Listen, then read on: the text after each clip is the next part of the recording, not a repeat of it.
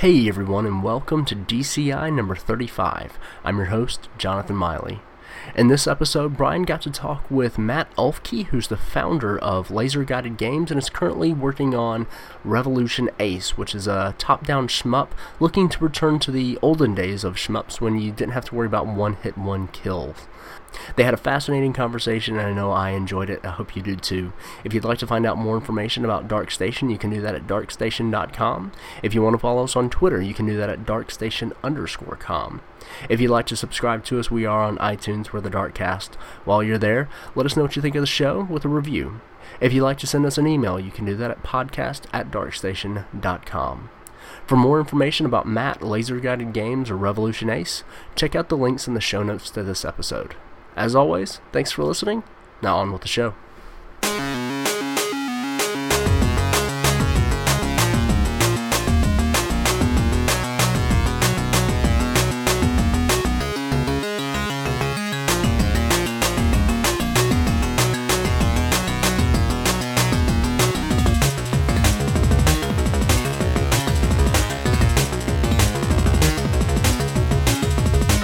Welcome to the Darkcast. My name's Brian. You'll be hearing my voice all day instead of Jonathan's because he's off doing some dutiful sun work. But with us today is Matt, and I'm going to do this again, Ulfke. Is that right? Ulfke. Ulfke. Man, if I don't do it in one place, I do it in the other one. And you are from Laser Guided Games. That's right. So how many lasers do you use in your daily life?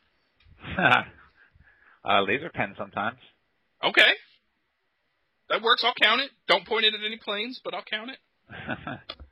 So, before we get into the game that we're here to talk about, Revolution Ace, why don't you give us an idea of who you are, what you do with Laser Guided Games, and kind of, what a day in the life for you is. I worked at Epic Games for about almost 10 years. And so I got kind of tired of doing AAA stuff, so I thought I'd like to do like some smaller games, just a little shorter production times and that sort of thing. Although this game ended up taking a little bit longer than I was hoping for, but it's a learning experience. So basically, I started Laser Guided Games to do that, and hopefully it turns out well. Well, so far it looks real good. I mean, Revolution Ace is definitely as far away as you can get from something that you were working on at Epic. Were you like on one of the Gears teams? Yeah, I did all the Gears games, UT3, UT2 actually too. So yeah, I was there for a long time. I did a lot of the engine work and all that stuff. Man, okay, so this is more Project of Love than anything else. Yes, it is. Is it just you at Laser Guided? I'm the only full-time person. I originally was going to try to like go total hardcore solo and do it all myself, but I'm not a very good artist. So neither am I. So eventually, I started contracting some art to fill out stuff that I couldn't do on my own, and UI especially. But I'm the only one who's like, right now I am the company pretty much. You are Laser Guided Games. That's excellent. Yeah. Okay. Where are you based out of? North Carolina. Okay, cool. I'm just a little south of you in Florida. Yeah. Nice. At least we're on the same coast. All right. Yeah, I actually really like it here, so I didn't really want to move, and so that was actually a factor in because I left Epic and then. And they're based out of Raleigh, right? Yeah. Yeah. So I'm like 15 minutes from there. And I was like, I kind of like it here, and I really want to move, and I have the opportunity to do my own thing, and I kind of want to do that. So sounds like a good plan. Do you ever see Cliff just tooling around in his Lambo? Not anymore. Okay. Well, Revolution Ace is definitely as far away as you can get from a third-person cover-based shooter. I took a look at the video you got. I took a look at some of the pictures. It seems really cool. Why don't you explain to everybody kind of what it is, and then we'll talk about what you're doing with it. So it's a shoot 'em up, much more in an older style brought to the present. Like Raptor is the main inspiration. I was gonna say that and 1942. Yes, and Tyrion. Yeah. So I played a lot of those games, so the thing for me was that a lot of these games these days are really, really tight in reflexes. Mm-hmm. You get, one hit and you die. Everything, there's like bullets all over the screen. It's really unforgiving. And so I wanted to make something a little bit, back what I played as a kid, where, you can take a beating and the focus is on blowing up all the guys. Rather than just dodging everything. Yeah. Okay. And then on the way, I thought, well, hey, I did lots of networking stuff, so I can do co-op. So I put that in there and then messed around with multiplayer to try to come up with something a little bit more unique with the versus mode, where you can send things back and forth, sort of like a puzzle game almost. We're definitely going to talk about that, because I had both visions and quickly escalating nightmares of Super Puzzle Fighter and the horrible things that my wife does to me in that game. But so you said now it's definitely a shmup. It looks kind of old school. Very kind of charming. Like I said, it immediately reminded me of like 1942. And is that just like a regular jet, or is that some sort of super jet? Yeah, I guess it's a super jet. I mean, yeah, it's kind of not strictly modeled after anything in particular. I mean, I liked the basic like silhouette of it, but I mean after that, just kind of went to the art guy, just do something. Yeah. Okay. And just needs to have lots of guns. What's your favorite kind of gun? So I'm partial to plasma cannons. Okay. And there's one gun that pierces enemies, goes straight through them, and just hits like rows of guys, and that's my favorite. So I go for that. Are there any?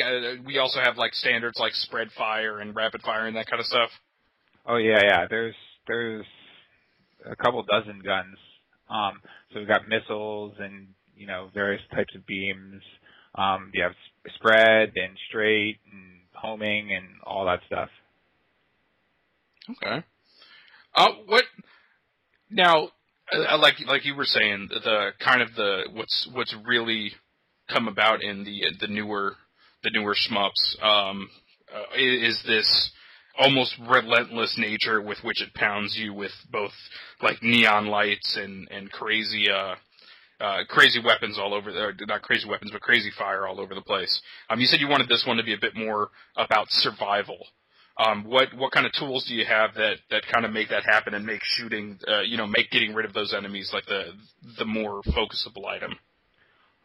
So I mean, the first obvious thing is that your ship has a lot of durability. You got shields and armor that can take a lot of hits. Also, something that I want to do to also like I said, focus on the shooting aspect is that instead of your shields recharging when you don't take hits, they recharge when you don't shoot.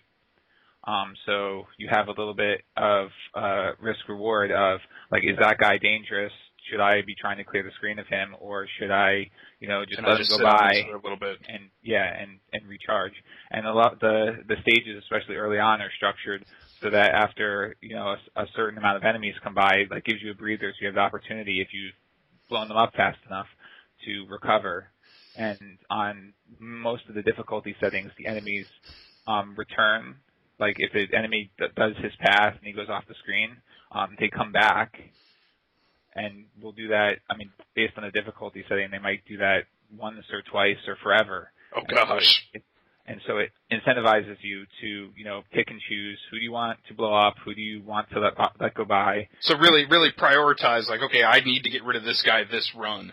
He's going to cause me more problems, but I kind of sit on this one for a little while if I need to recharge. Exactly. Neat. Okay, so there really is kind of a puzzly nature to this. It's not just either shoot or dodge. There's kind of something more in the background going on. Yeah, exactly. A little bit of the focus is still shooting, but there's like that thing going on in the back of your mind of like tactics. Mm-hmm. You're like, there's this one guy left. I know I can leave him there. I can get my shields back. I'm going to let him sit, and I can dodge this all day. Yeah, exactly. And the same thing with like some of the bosses and their patterns. And after I take out this turret, this area is going to be safe for a little bit. I can recover before I finish it. Go in to finish it. That actually sounds really neat, especially coming off of stuff like Cinemora, where they instead of life they kind of give you like a time gauge. The ability to survive more than one hit and actually do some damage and kind of be able to plan and almost play with your food as it was. That sounds kind of really neat. Yeah, that was actually the game that made me think that, like, I had decided at that point that I wanted to go and try to do my own indie thing. Mm-hmm. But I played that game and I was like, back in my day, I could take more than 2 hits. that's you say that, and it's like I remember playing like Arcade 1942 and thinking that was the most ridiculous thing ever. I don't know if I've ever been past the first actual solid level. And that's a failing of my own. But then at the same time, now, I think that's more a matter of me being younger then, and like now, I reviewed Cinemora, so I got through that a couple of times. I did some of the ridiculous challenge modes in that. Oh my god. Just the things that they wanted you to do. But this actually sounds very much my speed. Yeah, it's a little bit slower, but it can ramp up, especially if you play Versus. So it can still get there, or if you turn up the difficulty, because it's got 4 difficulty settings. So okay, so is there like easy and then sudden death? Yeah, it's not quite as harsh as the other, where it's basically harder, and even more hard. Yeah, I think when I reviewed Cinemora, I think I called it hard, hardest, and then don't even try. Yeah, it's a little bit more on a more standard difficulty scale, where there's actually an easy mode, and where it actually even slows down the game a little bit further. And then on the highest difficulty, everything's going a little bit faster, and the enemies don't go away, and that kind of stuff. Yeah, that sounds cool. Now, with the multiplayer, is this online or is it just local? Both. Oh man. Okay, so and you mentioned the kind of the nature of it, where you're not playing. I guess. Well, okay, hold on. Let me get my thoughts straight. When you're playing co-op with somebody, are you both on the same plane, or are you always on different areas? So when you play co-op, mm-hmm. You're both in the same playing field. Okay. The field gets expanded. Like, I go away from the 4x3 that is mostly meant to be old school, and it pushes out basically the HUD to the side so that it's a widescreen thing, which works really well. Because I also found, because I wanted to go bottom to top, mm-hmm. because that was just an old school. That's what I remember, so that's what I'm doing. Absolutely. But you can't do a widescreen game going that way with one player, because there's too much area to cover. Mm-hmm. So then that's what got me the idea. Well, hey, when you're in co-op, now there's 2 guys. One guy can take this side of the screen, the other guy can take the other side of the screen, and just add a bunch more enemies, mess with their patterns a little bit so they cover more screen, and now you've got it feels a bunch different. And then with Versus, that's the one where you're both on separate screens, basically, especially if it's online. Yeah. Now, are you able to see the other person and what they're doing? Yeah. It plays split screen. Okay. So yeah. You both have your own field, and you're both at the beginning. It's the same stage, but then if you kill a lot of enemies in a row, or you get certain power-ups, or you use a super weapon, it will do things to the other guy's screen to mess him up. How did you go about? How did you program that? Because that sounds crazy. Are there like certain goals that you have to meet for other things to appear? Like what kind of determines how much crap you're throwing at the other guy? So it's mostly based on the game's combo rating, which you can see on the HUD. Okay. And so at set points, it sends a certain amount of enemies to the other guy's side, and the enemies that it sends are based on the ones that you blew up to get to that situation. So if you're really clever, or you can manipulate it, because like buildings and things also count for the combo rating. So what you can do is you could, in theory, you can blow up a couple of enemies that you really want to send over, and then fill up the combo meter with some buildings, and then the only enemies you've beaten are the annoying ones that you're trying to send across. So that's what he gets. So it allows you to be really devious.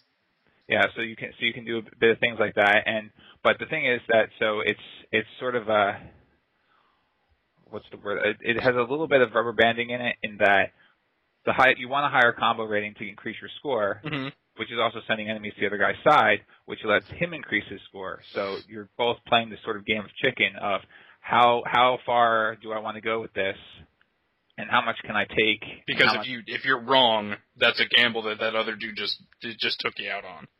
Exactly. Okay. Man, that is devious. You were part of the shotgun team, weren't you? The what? The shotgun team in Gears. Yeah. It's devious, waiting to kill people. Yeah, well, I was also, back in the original one, I was also the guy who always rushed the rocket launcher, which is why when that game shipped, it pretty much didn't work. Yep. I got this. I'm gonna fix this real good. Yeah, Cliff did not like what I was able to do with that thing. Internal testing was bad. Well, hey, that's how you solve things. You get devious people like you on the team, and that's how things get fixed. Because the hell if I'm going to let it come out like that. Oh. How long have you been working on this? You said it was taking you longer than you expected it to. Yeah, it's a year and a couple months now. Okay. And you expect it out in March? That's right. Yeah. That's the goal. Yep. Is it? Are you doing it all with like your money? Did you ever decide to do like any kind of, or were you ever thinking of doing any kind of crowdfunding for it? No, I don't. I want to avoid that unless I really need to. Mm-hmm. Because to me that's something that's last resort, basically. Okay. I don't want to go there and just be like, hey, please give me some money. Right. Yeah. So it's been my own money. I've been saving for a long time to do this. And it took me about a year, and probably for the first 6 months, like I said, I was trying to do it all myself, and then I realized that it's not going to work. It wasn't going to work. I found out I could actually do more of the art things than I thought I could. Mm-hmm. I just really hate it. So it's more a matter of just personal, like, okay, I'm not doing this. It was. Well, the thing I found most about working by yourself is you need to keep a level head, mm-hmm. and it was crushing my motivation to. Basically, I could go programming and spend a day and create half a dozen enemies, a new game mode, and all kinds of stuff, and then I go and want to create a plane, and I spend all day and I have a plane, and it's like, okay, I can't keep doing this. I'm gonna hurt myself. It's just tearing you apart. Yeah. Would you like? I've heard from a couple of other people that we've interviewed that, especially when you're doing stuff with a small team or you're doing stuff by yourself, that it's kind of really easy to get caught in your own bubble as far as like what's fun and what's not fun. What you use to kind of get out of that? Did you do any like external testing? Well, yeah, I definitely send it around to everybody I know. Have them do a bunch of tests. I haven't done like formal get like a testing agency or anything like that. No. But yeah, I send it around to all my friends and all of that. Yeah, I guess I don't know what else to say. What was the craziest piece of feedback you got on it? Either crazy good or just crazy like, dude, you need to change this. Well, so it seems really simple. But when I originally started on PC, it was one button like Raptor was, and people were getting annoyed with because on phone you have to do that. Mm-hmm. So the iOS version does, because you only got one finger really. But good. So you're not messing around with any of those crazy like virtual joysticks. You're just kind of moving them around. Oh yeah, no, God no. Okay. I hate that. I think I think that's cheating. Basically, that's like a cop out. But so it's a touch interface. You just push where you want the ship to go, and it fires while it's going there. And so you just move it around that way. And there's a button on the corner to use your super weapon, and that's it. Nice. It will figure out ground versus air based on what's closer and what weapons you have equipped. What's in front of it is going to fire the right thing at it. Yeah, that's brilliant. Okay. But I originally was doing that on PC, and then someone was like, "Why are you doing this? I have like 100 buttons on my keyboard. Why am I just using this one? What is wrong with you?" Yeah. So I made it as 2 buttons, and I was surprised. It seems like a simple thing, but it makes a huge difference because now like you can get caught not paying attention to one or the other, and it requires that. And for the 2 buttons, you're talking like air and ground. Yeah. Okay. So you have to. It does add a little bit more that you have to think about, and there's also a little bit of extra strategy there in that some weapons are charge weapons, and while they're firing, if you let go of the trigger, they don't stop.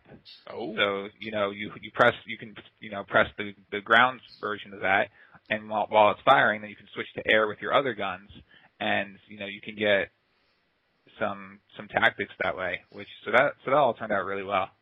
Actually, did you ever think of just sending that guy like a version that was all hotbars where you fire missiles individually with all the keys at the time? That would be funny. I should have done something like that where like every weapon is a different button or something. Oh, more buttons? Yeah, here you go. Yeah, I should have thought of that. That's all right. That would have been just a waste of a build, I'm sure. Just keep it in the back, like in one of those extra challenge modes. It's okay. So we got coming out in March. You mentioned you were doing it for phones. What kind of release? What platforms are you looking to go on? It's iOS only at the moment. Okay. Yeah, it's going to be that way for now. I'm not ruling out Android or anything else, but it's a can of worms that I'm not ready to open. Okay, so iOS, and then you said you did have something going for PC? Yeah, iOS and PC. PC will be Steam and probably some other distributors. Are you on Greenlight or anything, or? I am able to get on Steam. Cool. That's much better than going on Greenlight. Yeah. I never leave it. I probably shouldn't say anything about that. I won't. We're not saying nothing. You didn't nothing. Nobody's heard anything. It's just you and me. We're just talking. So one nice thing is that the asynchronous version of the Versus mode battle chains is cross-platform. Really? So someone can record it on the phone and someone can play it on the PC. Obviously on the phone you don't, or iPad or whatever, you don't get split screen because it's a little small as it is. But you can watch it separately to see, what they're going to be throwing at you, and then you can play it, and then you can send it to them, and if they're on PC, they still get the split screen view and all that stuff. Now, is that a back and forth, or is that just a one go? It's a back and forth, or, okay. The reason it's called a chain is because that's sort of how it works with the crossover effects, is like, you're playing someone's challenge. If you do something that would affect the other side, it's obviously not going to affect the recording. It's going to affect them next time when they check into their challenge. Yeah. Man, so you've effectively created like basically shmup by email. That's fantastic. That's an old reference. Sorry, I took it back there. No, that's good. That brought up some memories. I haven't done that in a long time. It's crazy. But that sounds really, and so that's cross. When you do it on PC, because that's a bigger space with that kind of battle chain, are you doing it at the same time as the recording, or is that also just kind of a watch and then play? I'm sorry. What? With the PC version of the battle chains, do you also have that going on the same side like they were there, or do you watch that first and play also? Oh no, it will put them on the other side of the split screen so you can see them at the same time. Oh, that's awesome. How long does a level like that go for? So if you set a recording for that, is it until you decide that you want to stop? So it's until you beat the level, or you die with a higher score. Okay. Which at first seems like you have to beat the stage, but you remember you're getting all these extra enemies and all that stuff. Especially if you're 1 or 2 deep in the chain already. Yeah, exactly. So you can end up with. So sometimes you'll end up with a higher score halfway through it, and so you can send that too. But basically, yeah, it pretty much escalates until the screen. I mean, at that point, when you're like 4 or 5 rounds deep, it does get to the point where it's a little bit more what bullet hell people might be comfortable with. Of course, you still can take a bunch of hits, but you're taking them really fast. And so it basically just continues until one of you can't win anymore, and then you hit give up, and they get achievements and get to brag. Nice. All right. Well, that kind of ends my regular questions. What we like to do at the end of our interviews is actually go for we have a little questionnaire we do called the End Game. It's big. I kind of base it off the questionnaire that James Lipton does at the end of kind of Inside the Actor's Studio. So I like to get at least a little more kind of personal responses as far as you go, rather than going straight for the game or anything like that. So if you're ready. I'm going to ask the first question. It is, who is your favorite video game protagonist? Ooh. And they only get worse from here. Wow, that's rough. I mean, most of my classics are you are the protagonist type of stuff, like Fallout and Ultima. Yeesh.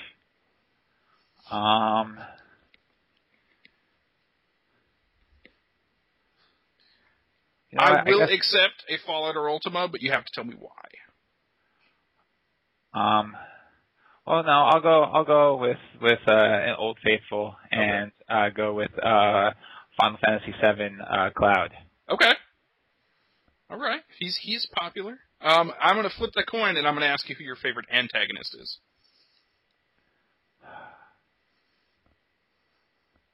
I always get frozen up on questions like this. I do too. Don't feel bad. Take your time. I don't have a clock going or nothing. Normally, the answers that you think about are better than the ones that just kind of pop up, and you end up regretting those anyway. Sheesh. I mean, I always end up thinking of, like, games I just played. Although, you know what? Andrew Ryan and BioShock. Okay. I'll go with that. Excellent. I will definitely take that one. Yeah. What's your least favorite trend in video games right now? What's your kind of your least favorite trope? Something you'd wish to go away? Well, does everything's a shooter count? Yes. I'll count it. I can understand that coming from you, being a little burnt out on those. I mean, not like, I mean, there was nothing wrong with the games we were doing. I mean, I enjoyed them, but I mean, it seems like everybody's trying to be Call of Duty these days. Yeah, and I think that's especially when it comes to that people are so afraid to kind of carve their own niche and do their own thing that they want to grab those Call of Duty numbers, and it's something that the MMO space has been kind of losing at a lot recently, where not recently, but since WoW, because everything wants the WoW numbers. And I don't think people understand that if you just make something good, you'll get numbers that are good enough. But always trying to be that COD killer or the WoW killer, as it were. It's not a brass ring that you're ever going to get by the numbers. Well, and also to me, and this was a factor in me moving out of AAA stuff. Is that, to me, it's as much about efficiency. Mm-hmm. Like, I mean, if you make a game that makes $500 million, but it cost you $450 million, then did you really win? Yeah. I mean, if I could, if you can make a tenth of that, and you spend $10 million. I mean, I'm picking up numbers even now that are way out of my league anyway. But yeah. you get what I'm saying. Absolutely. I mean, I think that there's been a loss of focus as far as it's not about the revenue. It's about the profit, even for a business. And some of them seem to lose that in in the huge numbers that some of these games turn up. But if they cost that much too, then like Assassin's Creed, I think is a good point there. I think that game costs a ridiculous amount of money, and I mean, I guess it's working out for them, but I wouldn't necessarily advocate everybody trying to follow that model. No, and at the same time, the quality of that, ever since they've moved to kind of the yearly standard, as it were, it's really kind of suffered.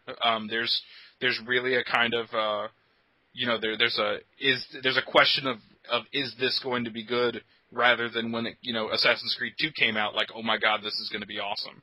There's almost this constant question mark above their heads now as to what quality of product they're putting out, even though we know it's coming out every year. All right, next question.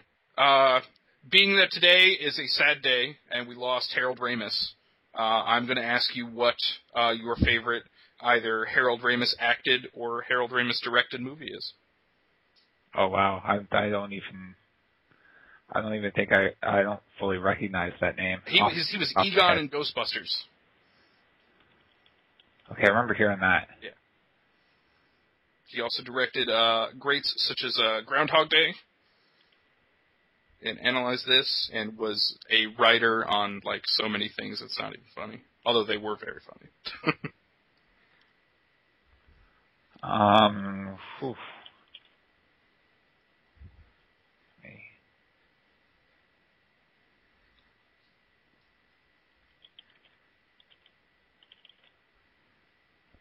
Look, I'm gonna cheat a little bit. That's fine. That's fine. That he did, so I can. I mean, obviously, I could say Ghostbusters, and that would probably be both easy and acceptable. But yeah, I appreciate the little bit of extra work.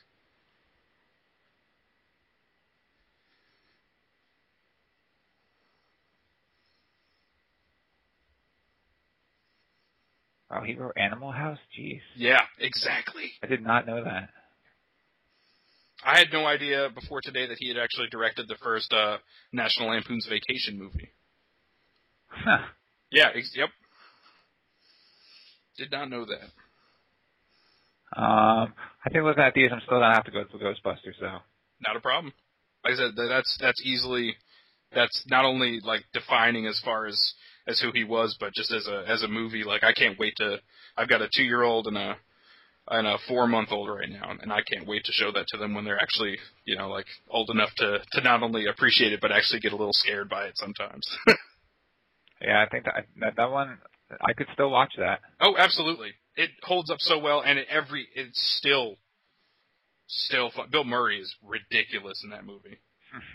And to think that the like little Ghostbusters trivia that most the current thought right now is that almost 90% of the dialogue that he speaks is actually just him improvising in the scene. Just completely ridiculous. That's great. Yeah. But next question. If you could try any other profession in the world, no restrictions, what would you like to give a shot to? Well, I always wanted to be a hockey player growing up for a long time. Okay. Until reality set in. You're like, I'm not doing that. I just don't have the muscle mass to be able to do that sort of thing. I am your stereotypical tall nerdy guy. So I have good reflexes. I could play decent goalie, but yeah, I couldn't take the physical, just the day in day out abuse that their bodies go through. Yeah. Yeah. But if I could, that would be fun. There you go. I said no restrictions. Hockey player, I'll take it. Final question, and this is the one that can go kind of dark. At the end of our lives, when we come to the gates of the Mushroom Kingdom, and Toad is there with the book of all of our deeds, what do you want him to say to you? Honestly, I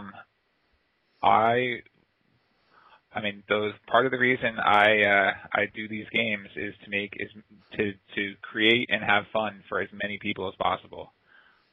And so, I mean, I would like that to be, hey, like a counter. If you could just like pull out a big counter with a huge number on it. It's people that have had fun with your games. Yeah, that is a noble goal, noble goal, dude. Absolutely, I could 100% get behind that. That is it. That is the end of our end game. You've passed. You have won. My respect, what you had before. But now you have more of it because you passed my little quiz. Even though you really can't fail it because it's all opinion. But, don't tell anybody else that. As a final kind of farewell, why don't you tell everybody listening when they can expect Revolution Ace and where they can expect to get it? Revolution Ace will be out middle of March. Exact date to be announced soon on PC through Steam and other services, and iOS from the App Store. Fantastic, Matt. It was a great pleasure talking to you. Thanks for showing up. Yeah, this is great. Thanks.